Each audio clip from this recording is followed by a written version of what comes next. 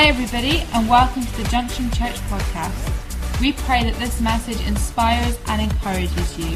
If you would like to find out any more information about us, then please visit our website at www.thejunctionchurch.com. Thank you for listening. Suit up, and James started this morning with the message suit of success, and he spoke about how a suit is things that you use together, and what makes a suit is the appropriate things used together, and that there was a covering that when Elisha was anointed by Elijah, there was a covering, there was something that was put on him that wasn't there before.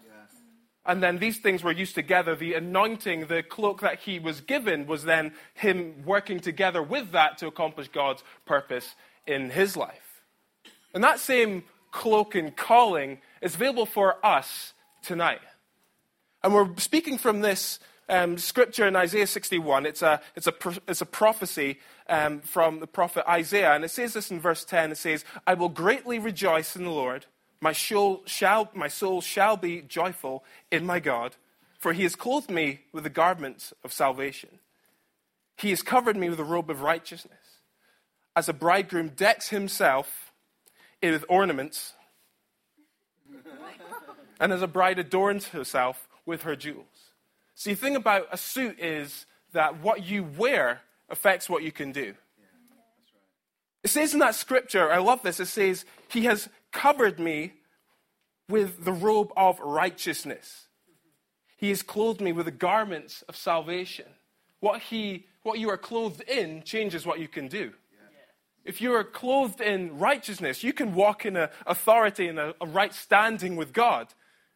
If you're clothed in salvation, you can walk in a freedom that's available because it's about what you're wearing. It's about what's on you that enables you to walk. And my message tonight is called Your New Suit.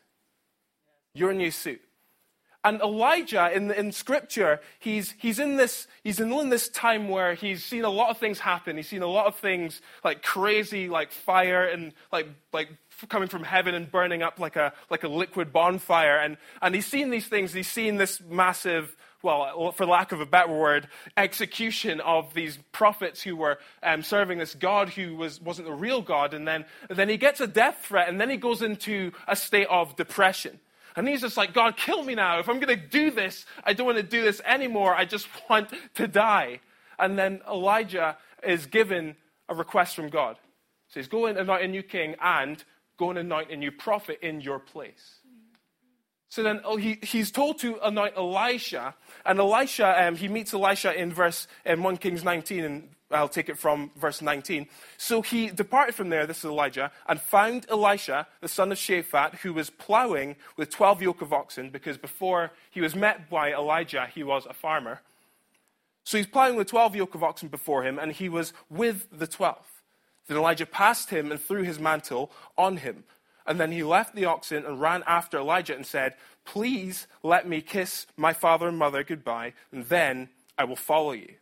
And he said to him, "Go back again, for what have I done to you?" So Elisha turned round back from him and took a yoke of oxen and slaughtered them and boiled their flesh using the oxen's equipment. So he burned his plows to cook some cows. That's pretty cool. And then he gave it to the people and they ate. And then he arose and followed Elijah and became his servant. Elisha put on his new suit. This new suit is what is available for us. And the new suit changes not only what you look like, because you can look dapper in a new suit. New clothes just make you kind of like the mirror a little bit more than you're used to liking it. Just because you've got everything and you're like, I'm looking cool now, but it doesn't only change what you look like, it changes what you can do.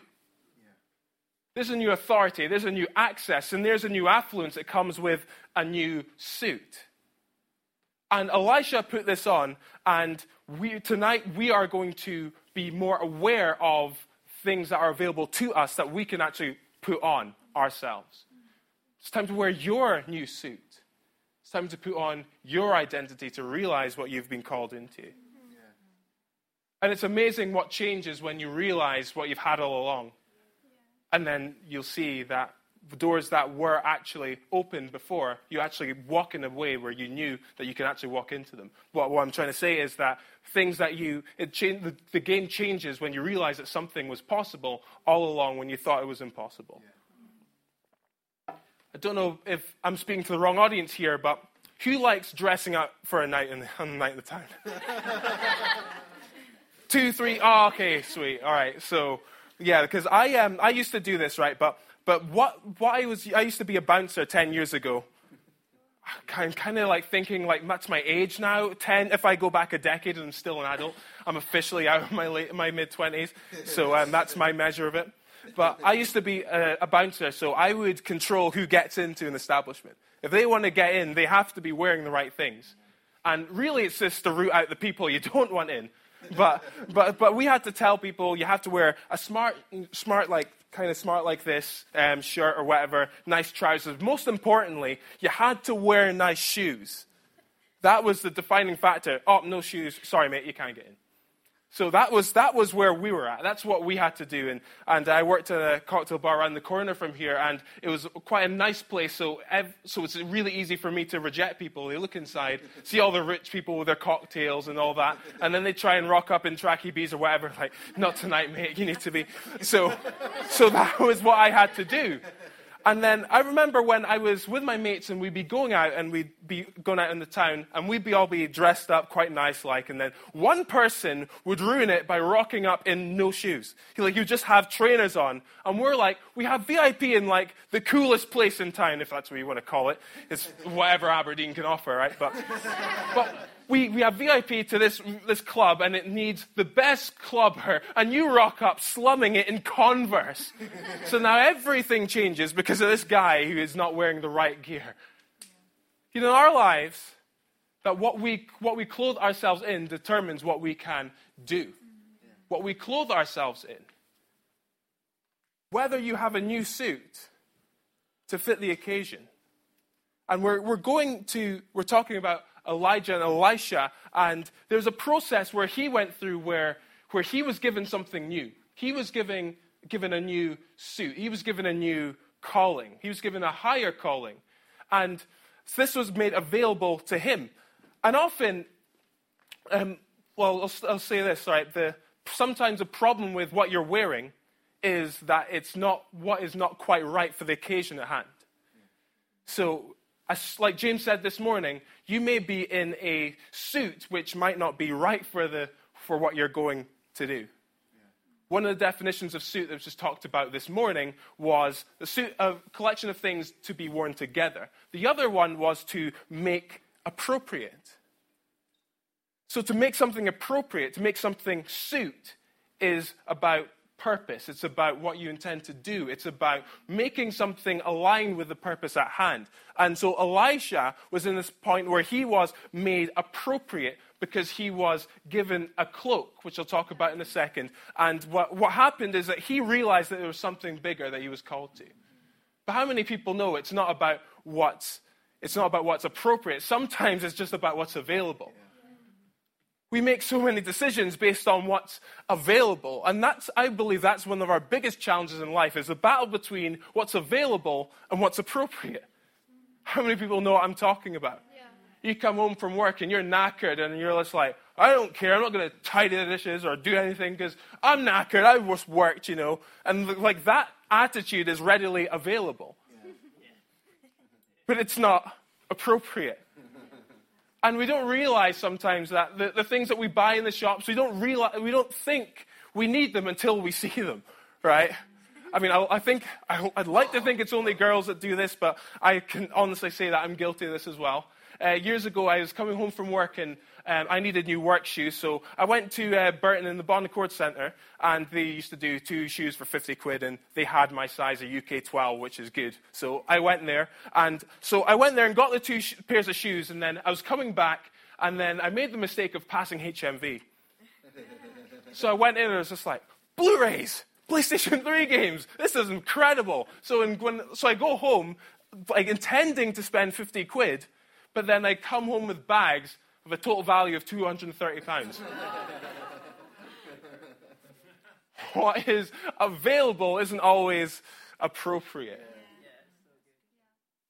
But Elijah anoints Elisha, and Elisha realizes there's a call to something greater. There's a call to something that I haven't seen before. So he does some things, and he puts on this new suit, he puts on this new authority and a new identity, and he realizes that this granted him three things. The first thing it granted him was a new authority. This new suit, granted him a new authority. In verse 19, it says this. It says, so he departed. This is Elijah.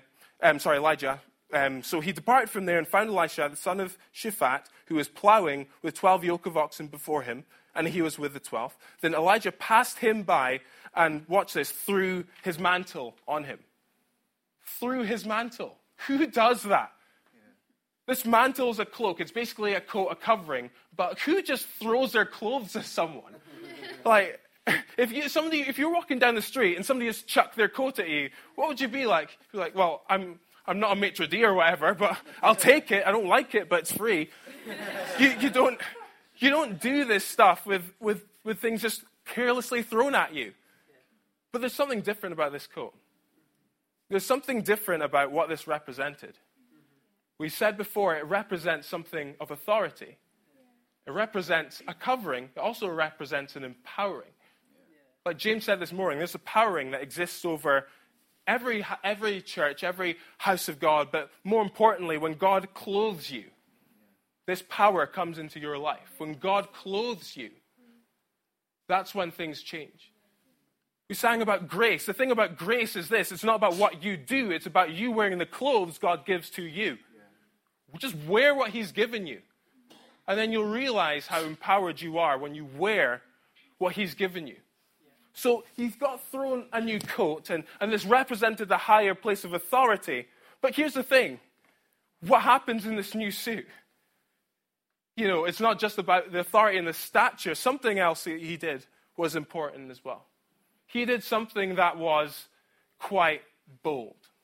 He did something that doesn't make any sense. He ran after the guy. And normally, like if we're nice people in this place, we're church people. So he would say, oh, you dropped this here. I'm going to give it back. But he didn't do that. Since he realized what he had in his hand, what now covers him, his new suit, what covered him, he said, let me kiss my old life goodbye, and then I'll follow you. There was an about face. He turned his life in his head because he realized what was in front of him. So I just said, go and go back, and then for what have I done to you? Basically, he was saying, you've realized that there's something greater ahead. Yeah. You've realized that you have the potential to have such greatness. That greatness exists over all of our lives. Yeah. But the problem is, we're battled. We have this battle between what is available and what is appropriate. I have here a tablet. I've told Heidi I need a new tablet. On this tablet, I have the possibility to do some work. I can go in the internet and I can go to find my dictionary, thesaurus. There's a calendar. You know, there's so many things. But I can also play games. But there's so many things that I can do on this thing. I can even study the Bible in here, which is what I mainly do with devices like this. But there's a potential, and watch Netflix. I can't say I don't do that. But there's a thing that there's so many things that I can do on this device, but what I shouldn't do on this device. There's a potential for that. And that's just in a handheld device. In Genesis, what happened was with Adam and Eve was given a choice. She was convinced to make a choice. And then she took of a fruit of a tree of the knowledge of good and evil, which she shouldn't have done. But the problem is she did it because it was available. It looked good. It was suitable to make one wise. So she thought she would eat it, and then you know what happens. But if you don't, what happened was before they were naked and had no shame, her and his husband. But then they realized that they were naked, and they began to hide from each other, began to try and hide from God. Think about that, trying to hide from a God who sees everything. But fear will do these things sometimes. But then God did something beautiful. God killed an animal and took the fur and the coverings and made coverings for them to cover their sin. Grace is covering your sin. Whatever you do wrong, whatever you have in your life, that is nothing bigger than the covering that God provides for you. All you have to do is pick it up and put it on. Your new suit is available for you, and you have authority to say goodbye to those things that they're not even worth mentioning. These things that just tear you down and just detract from the identity that God has for you. These things that God has in your life and wants to empower you for, you can turn the blind eye because He covers you with His grace. He covers you with His power. He covers you with His anointing. He covers you with this authority. So this new authority, it leads to a new access. Because there's something that Elijah knew about Elijah. When it came to being the spokesperson of God, there was nobody like Elijah. He did many things that made kings run scared. He knew there was something in his life because he knew he had access to God and His power. And in verse 20, this is what happens. And he left the yoke of oxen, this is Elisha now, and ran after Elijah. And he said, go back. Sorry, I meant 21. So Elijah turned back from him and took a yoke of oxen and slaughtered them, boiled their flesh using the oxen's equipment, and gave it to the people, and they ate. So there's something in that. He accessed it, but why? What was the need to do that? What was the need to burn things? What was the need to, just trash his livelihood? And then I had this realization that miracles really fall, seeds of miracles really fall into the soil of sacrifice.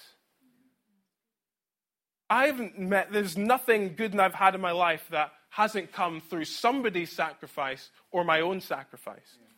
We're here in this church because a couple sacrificed everything they knew to come here. 2 decades ago, they came here, they sacrificed. That's why we're here. There's nothing that I've had in my life that has not come through sowing into ground, sowing into soil. And that's available for us when we get to come into somebody else's sacrifice.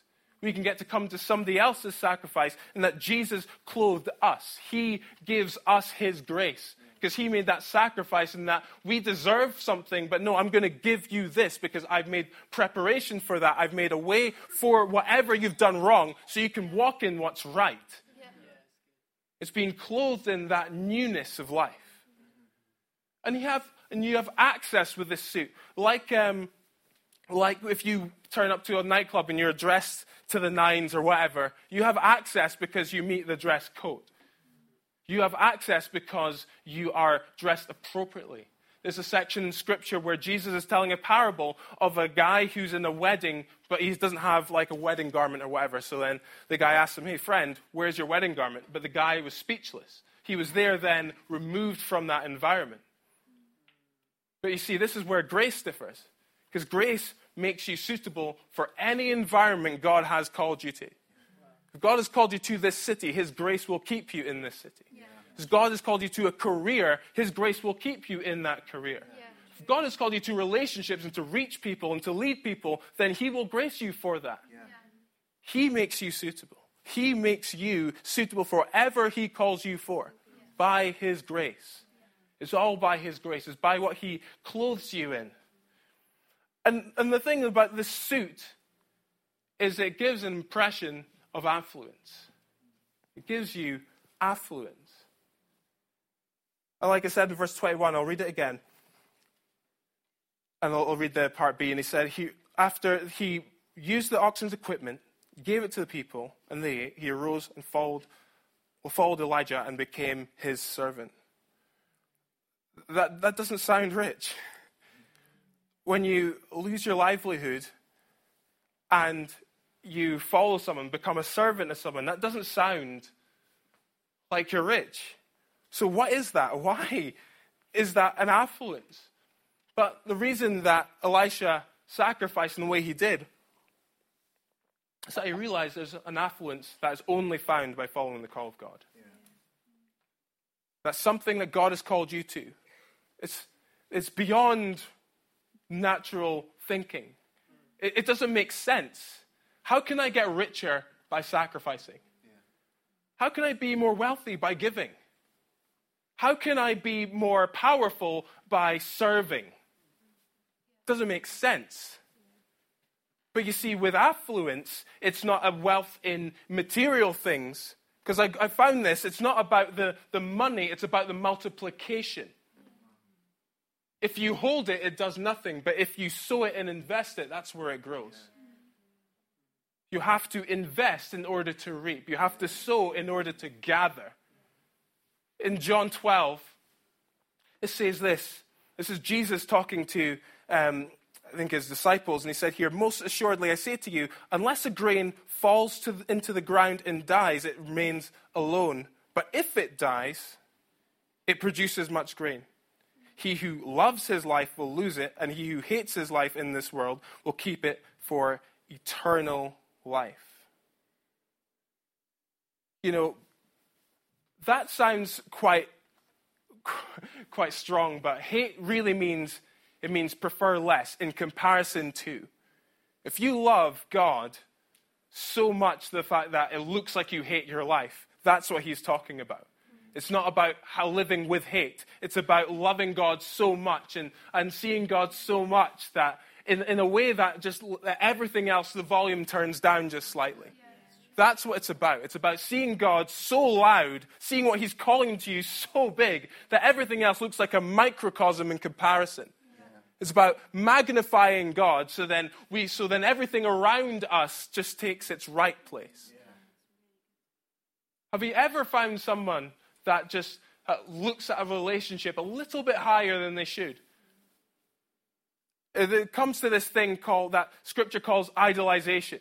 And it's like you hold something to such a high acclaim, like a relationship. Oh, she's amazing. Like, I love her so much. She's so pretty. And like, she's so funny. She likes my jokes too. We eat the same food. And then she's late for an appointment or something that's like, she is never on time. She makes me so angry. Whatever you idolize, you will then demonize. God wants to take us to a healthy place of looking at our lives. When you look at God, who is always the same, who actually clothes us, we don't have to try and buy from God. We actually just receive from God. And that's when we walk in freedom. We walk in a new suit. And that's when we look like people who are in authority. We have access to great things. And we have affluence that society does not understand. And I remember, I'll close with this, I remember back 6 years ago, and I had made this decision to follow Jesus. I made this decision to say that the life I lived before, like it wasn't terrible in this fact that I wasn't on drugs or whatever, but I was living a life where I wasn't too stupid to get in trouble, or I was earning like a decent amount of money, especially for my age. So I can do a lot of things that many people my age couldn't, especially since they were still studying. So I loved this life.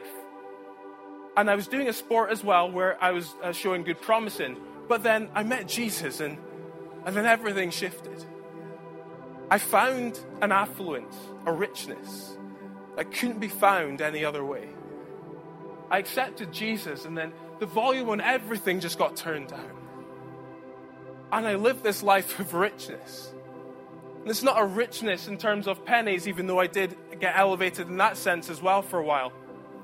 But it was a richness in the things I had access to. The people I had influence for. The people I had love for. A richness in love. A richness in generosity. Richness in relationship. Things that money couldn't buy.